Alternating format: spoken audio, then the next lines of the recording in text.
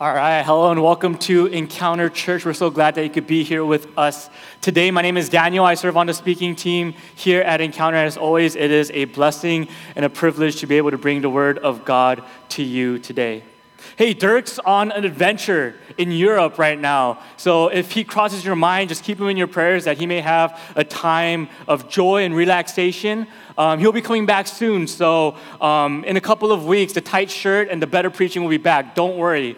But until then, you're stuck with me. Today, we're going to continue on in our conversation about how God is not. All right, we're going to talk about who God is, who the Bible says God is, and who we want Him to be. And we're going to identify that, we're going to deconstruct that, we're going to find out what that means for our lives and our spirituality going forward. So before we get into that, I want to start off, just to get the ball rolling, ask a question that you might have. I want to ask a question that you might have asked yourself at some point in your life. The question is this, it's very simple. Have you ever tried to be a good Christian? And I'm not saying like good Christian. I'm actually saying, have you ever tried to live a life that is in accordance to God's will and God's purpose? And you just feel like sometimes God doesn't show up.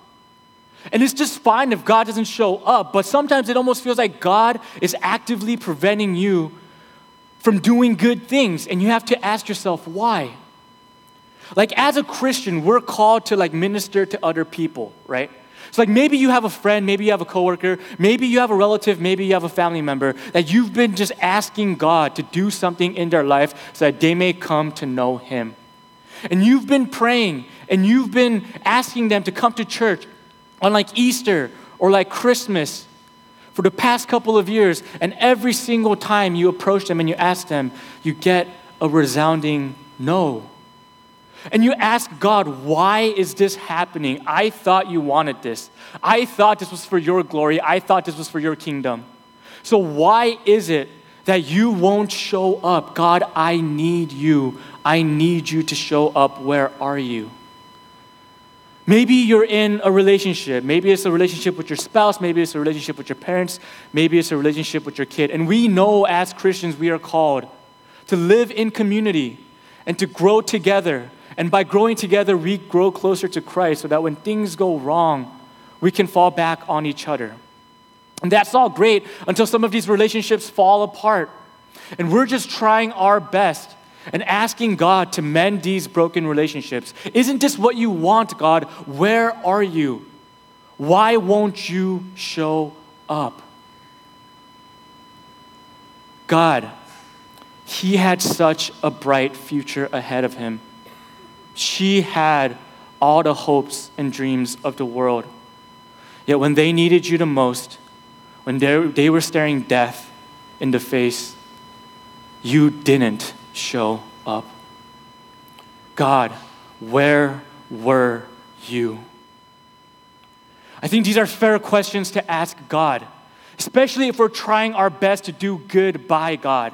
Like if we're doing something bad, if we're living not in accordance to God's will, and if we're living a life that is counterproductive to what God is trying to do in His kingdom, then it makes total sense that God would set up road barriers and speed bumps and stop signs to stop us from progressing. But when we're trying our best, to move the kingdom forward, when we're trying our best to live out a life that we think pleases God, and we get a strong, resounding no. If you've been in that place, if you know what I'm talking about, then you know where Abraham is at. So friends, please grab a Bible. There's some underneath your seats. If you like them, take them home with you. The words will also be on the screen behind me. I just want to set up the context of how this conversation is taking place between Abraham and God before we move forward. So Abraham just found out that 2 cities are going to get annihilated. Right? This is kind of a big deal. Like God's like, they're wicked, we're wiping them out. And Abraham's like, wait. And then this is where the conversation takes place. So if you will, Genesis 18, verse 23. Then Abraham approached him and said, will you sweep away the righteous with the wicked? What if there are 50 righteous people in the city? Will you really sweep it away and not spare the place for the sake of 50 righteous people in it?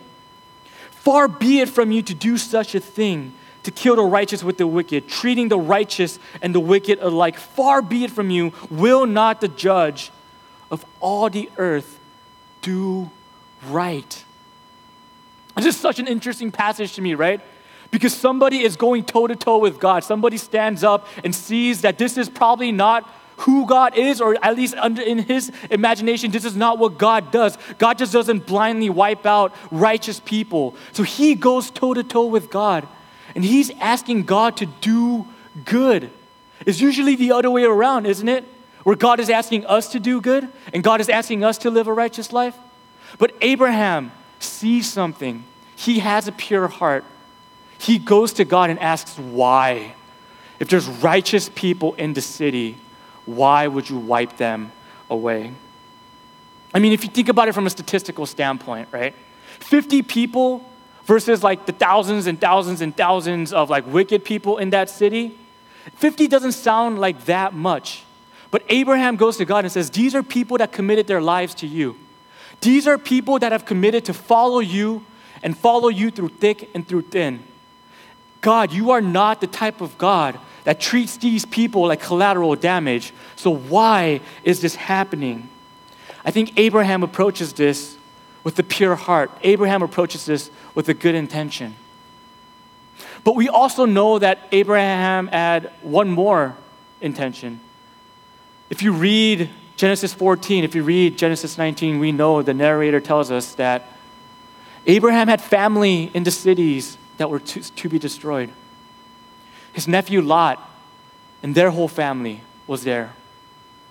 So there's a part of me that thinks that when Abraham is crying out for mercy, when Abraham is crying out to God for these 50 righteous people, he cares about them, but what he ultimately cares about more is the 3 or 4 people that is his family, the people that he loves.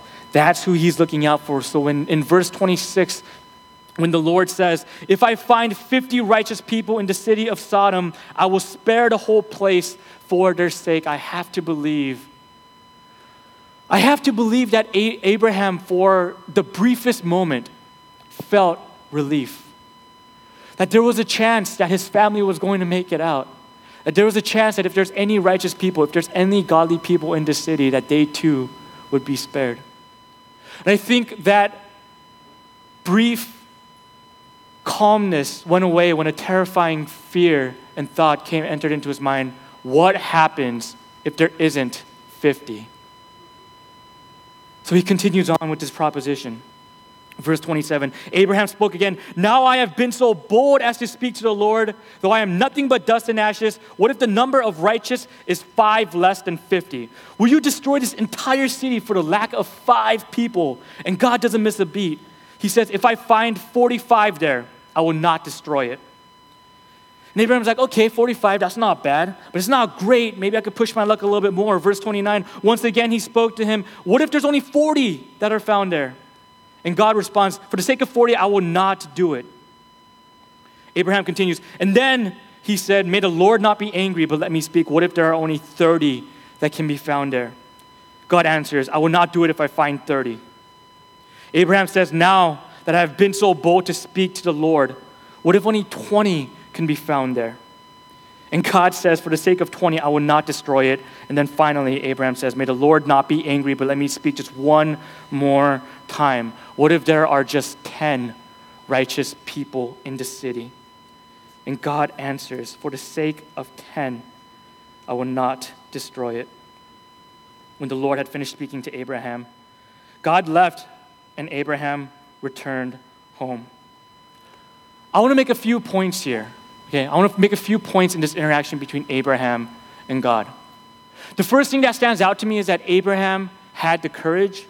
Abraham almost had the audacity to go toe-to-toe with God and negotiate with him. Just like so many other prophets in the Bible, so just like so many other biblical leaders, like Moses, like Amos, like Elijah, like Isaiah, like Jeremiah, Abraham goes to God and says, God, have mercy on these people. I know they don't deserve your grace. I know they don't deserve your love.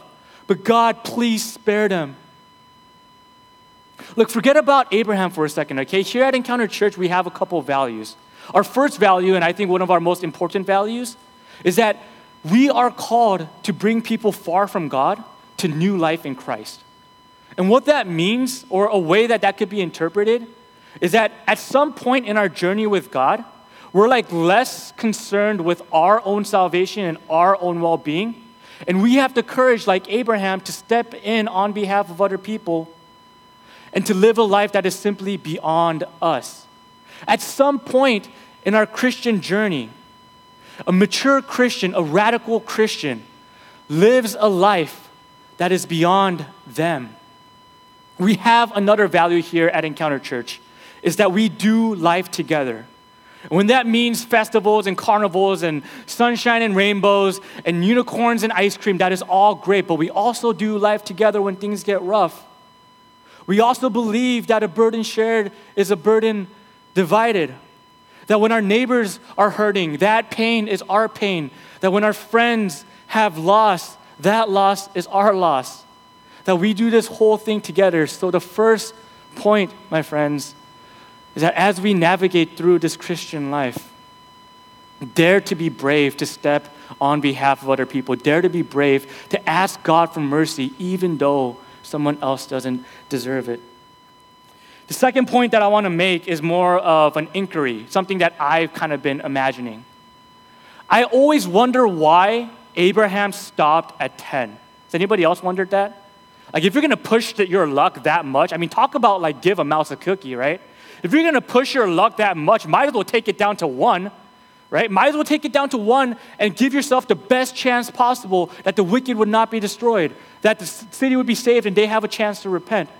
But Abraham stops at 10, and no one knows why Abraham stops at 10. There's like guesses and theories out there. Like some people think like Abraham was to like think like and put together a list of like 10 people that he thinks would like pass the test, right? Like, okay, yeah, like Jerry and his family, but like they're like a soft yes. I guess Steve will make it. Like if his family gets added to the list plus my family, like add that together and maybe you get 10, right? Some people think that's the case. I tend to disagree. I honestly believe that as Abraham and God is going back and forth in the negotiations, Abraham comes to realize slowly but surely something that God knew all along. That in the city, there's not a single person who is righteous. Now that's like kind of tough to swallow. You're thinking there's thousands and thousands and thousands of people in the city. Like statistically speaking, there has to at least be 10, right? There has to like at least be 1. And I'm right there with you. Like earlier this week, I was like telling myself that. So to help us like frame this more vividly, I want us to all go on a thought experiment and a bit of a journey together, okay? Imagine you're sitting at your house tonight, and you're just sitting on the couch, and like God appears, poof, right there, and you're like, whoa. And God's like, look, this whole Grand Rapids thing, I don't like it. Like the construction, like a whole bunch of stuff is happening that's just like not cool. It's wicked people. We're just gonna wipe it off the face of Michigan. And you're like, whoa, time out. Point number 1, step in on behalf of other people. I just learned this. So you're like advocating for all of us. Like, God, what if there's righteous people here? What if there's just 50 righteous people? Will you spare the city? And God's like, you know what? If there's 50 righteous people, if there's 50 people that could stand in front of me, guiltless, on their own merit, then I'll save the city. What are the chances, do you think, that we'd make it to tomorrow? 45? 40? 30? 20? 10? Is there a single person in your life that on their own merit can stand before God and appear blameless and purely righteous? Friends, it's no surprise then that in the next chapter, on verse 27, it says, early in the next morning, Abraham got up and returned to the place where he stood before the Lord. He looked down toward Sodom and Gomorrah, toward all the land of the plain, and he saw dense smoke rising from the land like smoke from a furnace. Abraham stood on top of that mountain.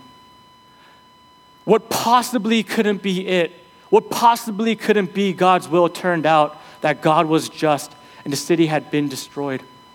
And Abraham is thinking, my family was in there. and my family was destroyed. But the beautiful thing about this story is that actually wasn't the case. That's just simply what Abraham thought. If you read chapter 19, you know that God sent messengers and God saved Lot and his entire family. And before the fire and brimstone thing happened, they were able to get out of the city. They made it. And if that's the case, then I have to ask the million-dollar question, why didn't God let Abraham know? Didn't he at least deserve an explanation? Didn't he at least deserve some sort of reassurance that Lot and his family made it out? But that doesn't happen. Abraham just sits there. We have no reason to believe that Abraham even ever found out that his family made it out of that city. The story just continues on to the next chapter of Abraham's life and the next chapter of Genesis. He's talking to some king in chapter 20. And you're like, God, why didn't you let him know? Doesn't he deserve an explanation? Doesn't he deserve reassurance? And the tough reality and the truth of it all, friends, the answer to that question is no. God didn't owe Abraham an explanation. God didn't owe Abraham anything. What God called Abraham to do is to obey his commands, to trust in the process, to know that he is good, and to know that he will ultimately see things through. That's what Abraham was called to. This frustrates me so much. This frustrates me because I feel like we're in the same place as Abraham, where we're called to do great and amazing things for the kingdom. And oftentimes you're trying to obey and you're trying to follow God. And there's these roadblocks, there's these stop signs, there's these mountains blocking the way. And you're like, God, why? At least give me an explanation. At least give me some reassurance. And God's like, I don't owe you anything. I don't owe you reassurance. I don't owe you an explanation. I just need you to trust me and trust the process, that things will work out the way that they're supposed to. And that frustrates me so much, that we just simply need to have faith that God will see us through like he did with Abraham. Friends, look what it says on verse 29. So when God destroyed the cities of the plain, he explained to Abraham? He reassured Abraham? No, it says he simply remembered Abraham and brought Lot out of the catastrophe that overthrew the cities where Lot had lived. I'm so confused by this passage because if you think about it logically, it should be God remembered Lot, therefore Lot was saved, right? That makes a ton of sense. But it says God remembered Abraham, therefore Lot was saved. It's like Abraham eventually got what he wanted. But Abraham never got congratulated. Abraham never got an explanation. Abraham never even really knew that he had made a difference. But it turns out he made all the difference in the world for Lot. That trusting in the process, that having faith that God is good, that knowing that his way is the best way, is frustrating, but God will see you through. Friends, this happened 4,000 years ago. Can you believe that? And to this day, I can't imagine that many things have changed. But we're called to live this life that is glorifying God. We're called to live this life that is hard and challenging.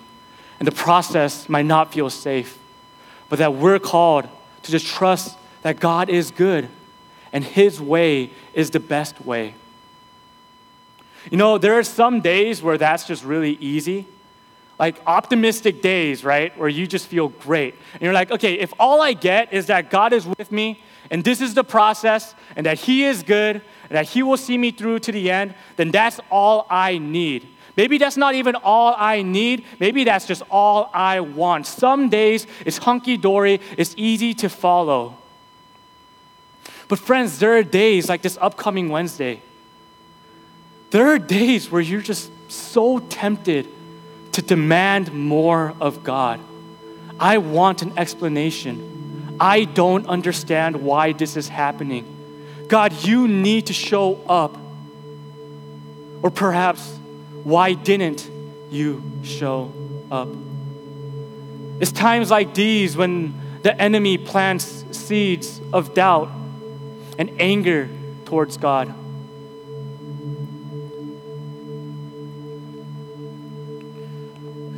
This coming Wednesday will mark 4 years since me and so many other people lost a beautiful soul.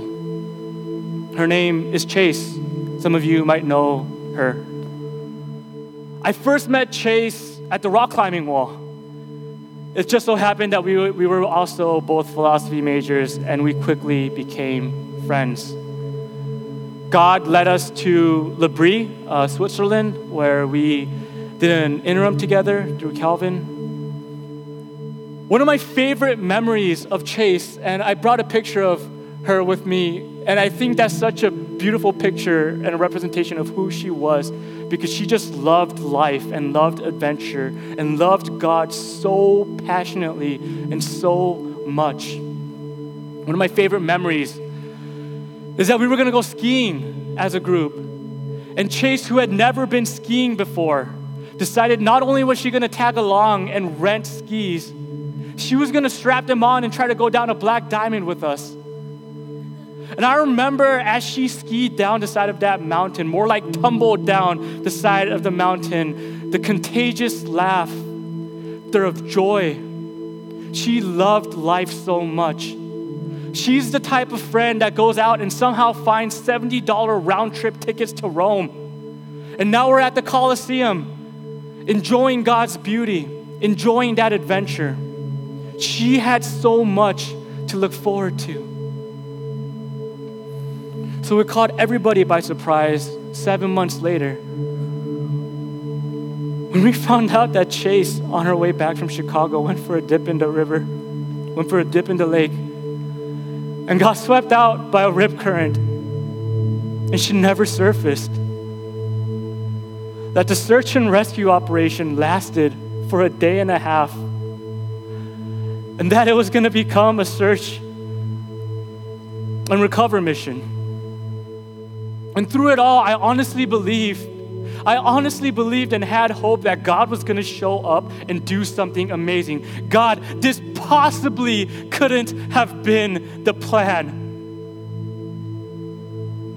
But I remember sitting at her funeral so angry and so abandoned. And I found it so hard to pray to God and worship a God that seemingly let Chase down when she needed him the most. Friends, it's been 4 years since that happened. And I don't even know why, to this day, that God allowed that to happen.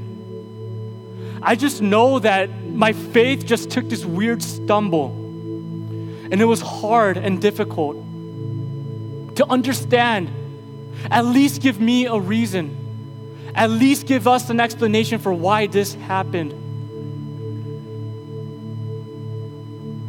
After a couple of years, the Holy Spirit started whispering and then started shouting into my ear and a lot of people's ears that knew Chase. And if you look at the life that she lived, and if you looked at the passion and the love that she had for God, that she'd be rolling in her grave if she found out that our faith was stumbling because of her. That her love for God was so pure that in a strange, tragic, beautiful way, we all stumbled in our faith with God because of her death. But because of her life and the model that she set as a Christian, we found our way back to Him. Chase reminded us of the gospel. She reminded us of a man who stood in front of a grave of his own friend. And the God of the universe, at the gates of death, looking at his friend Lazarus, for that moment, he didn't do anything supernatural. He didn't do anything amazing. The God of the universe simply stood there and he wept. He realized that this possibly couldn't be the answer. That Chase and countless stories like her, their story simply doesn't end with death. And through the resurrecting power of Christ, that we too find hope that one day we will see Chase again. And we will see those who have gone before us. And that the name of Christ holds the power, the resurrecting power, so that we may hope once again. Friend, look what the Apostle Paul writes in 1 Thessalonians. He says, brothers and sisters, we do not want you to be uninformed about who sleep in death, so that you do not grieve like the rest of mankind who have no hope. For we believe that Jesus died and rose again. So we believe that God will bring with Jesus those who have fallen asleep in him. Friends, we have hope in the name of Jesus. The resurrecting power, the resurrecting King gives us hope that even though we don't get an explanation, even though we don't get an answer, that he will see us through, that his way is the best way. To trust in the process. Friends, God is good all the time. Will you stand and pray with me?